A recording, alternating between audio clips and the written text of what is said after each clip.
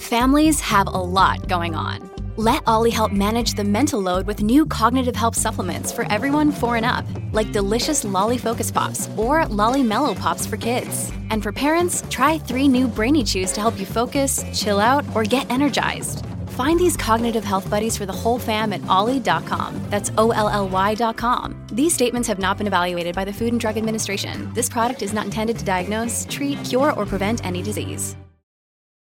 This episode is brought to you by Shopify. Whether you're selling a little or a lot, Shopify helps you do your thing, however you cha-ching. From the launch your online shop stage, all the way to the we just hit 1 million orders stage. No matter what stage you're in, Shopify's there to help you grow. Sign up for a $1 per month trial period at shopify.com/special offer, all lowercase. That's shopify.com/special offer. This is Optimal Living Daily, episode 1870, How to Let Go of Your Regrets, Part 1, by Mark Manson of markmanson.net, and I'm Justin Malik. Happy Saturday, and welcome to one of the only podcasts in the world where blogs are narrated to you for free, with permission from the authors, an award-winning podcast thanks to you.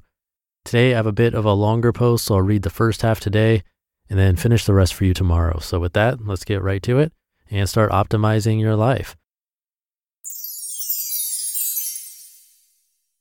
How to Let Go of Your Regrets, Part 1, by Mark Manson of markmanson.net. Imagine this. You're at a cocktail party where every person there is a past version of yourself. There's a kids' play area with all the little kid versions of yourself. There's a TV room with your angsty teenage selves watching music videos and playing video games. Then there's dozens of adult yous walking around, sipping whatever garbage you drank when you were young and broke, representing each of the distinct periods of your life. The insecure college you, trying to look smarter than you actually are. The frustrated and exhausted you from your first job. The doe-eyed and innocent you from the first time you fell in love. Now, this might sound like fun, but I think this cocktail party of you would actually get quite boring. The reason is that for each version of you that you talk to, you know everything that they know, while they only know a fraction of what you know. That's not to say it wouldn't be endearing. You'd hang out with your awkward teenage self and reassure them not to worry. Those painful high school years will pass and things will get better. You talk to your arrogant 23-year-old self and compassionately bring them down a notch. You talk to your smitten self who had just fallen in love for the first time and bask in the feelings of a new, young relationship, while not disclosing that Mr. or Miss Perfect is about to drag your heart across the pavement and smash it 12 times with a sledgehammer. But then, there'd be that one former self that you'd want to avoid. You know the one. That former self that did that horrible thing you've never quite found a way to forgive yourself for. If forced to finally speak to them, you would immediately start chastising them. How could you? What were you thinking? You're such a moron, my God. Then the cocktail party would be ruined. There you are, present you, ripping into past you with all of your past selves looking on in horror, feeling both neglected and abandoned.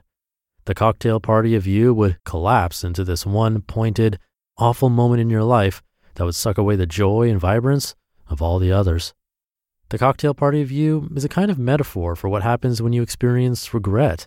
You abandon and neglect the celebration of all of the interesting parts of your life to hone in on this one festering mistake that haunts you.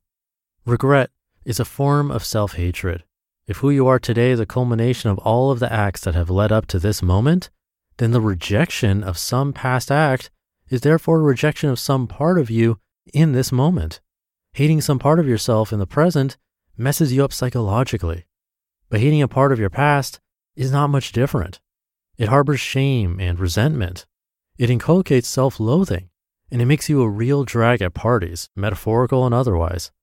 But the way to get over regret is not to ignore it, is to push through it, is to engage that former self, to talk to them directly and understand why they did what they did, is to sympathize with that former self, to care for them, and ultimately to forgive them. Learning from your regrets. What's the difference between a mistake and a regret? I would argue a regret is simply a mistake that we haven't learned the proper lesson from yet. Often we regret because we did something so cataclysmic that it's difficult to learn the appropriate lesson. But often we regret not because our actions were so heinous, but simply because we lack the imagination to pull some productive meaning out of them. Learning from our mistakes is such a fundamental component of not being a shitty person that I don't even know where to start. But let's put it this way. If you do something wrong, but you learn from it, then suddenly that mistake becomes helpful. Developing a habit of learning from our failures is like this magical elixir that transmutes all of the embarrassing, cringy shit of our lives into making us better. And while that might not remove all our negative feelings, it certainly prevents things from getting worse. Regret serves an adaptive purpose. It can help us or hurt us. When we feel regret, we can either wallow in our past mistakes, or we can take steps to ensure we don't repeat our past mistakes. Maybe you f***ed up a relationship years ago and it still stings when you think about it. Instead of beating yourself up, use it to identify the issues underlying your f***ups. Maybe you were a little too absent. Maybe you were a little too selfish. Maybe you were a shitty communicator. Maybe your love comes with impossible conditions. The way you move on isn't by rationalizing all of these uncomfortable feelings away, by blaming yourself or the world for your misfortune. It's by accepting your mistakes, by understanding what happened, and integrating that experience into your understanding of who you are today. This forces you to take responsibility for your f***ups, and if you truly take responsibility for your f***ups, you don't repeat them. That is what regret is for. But of course, this is much easier said than done. Questioning your narratives. In my book, Everything is F***ed, a book about hope, I explain that our minds are always constructing narratives to explain our feelings and experiences. These narratives are rarely accurate and often unhelpful, yet we need them because they hold our sense of self in place.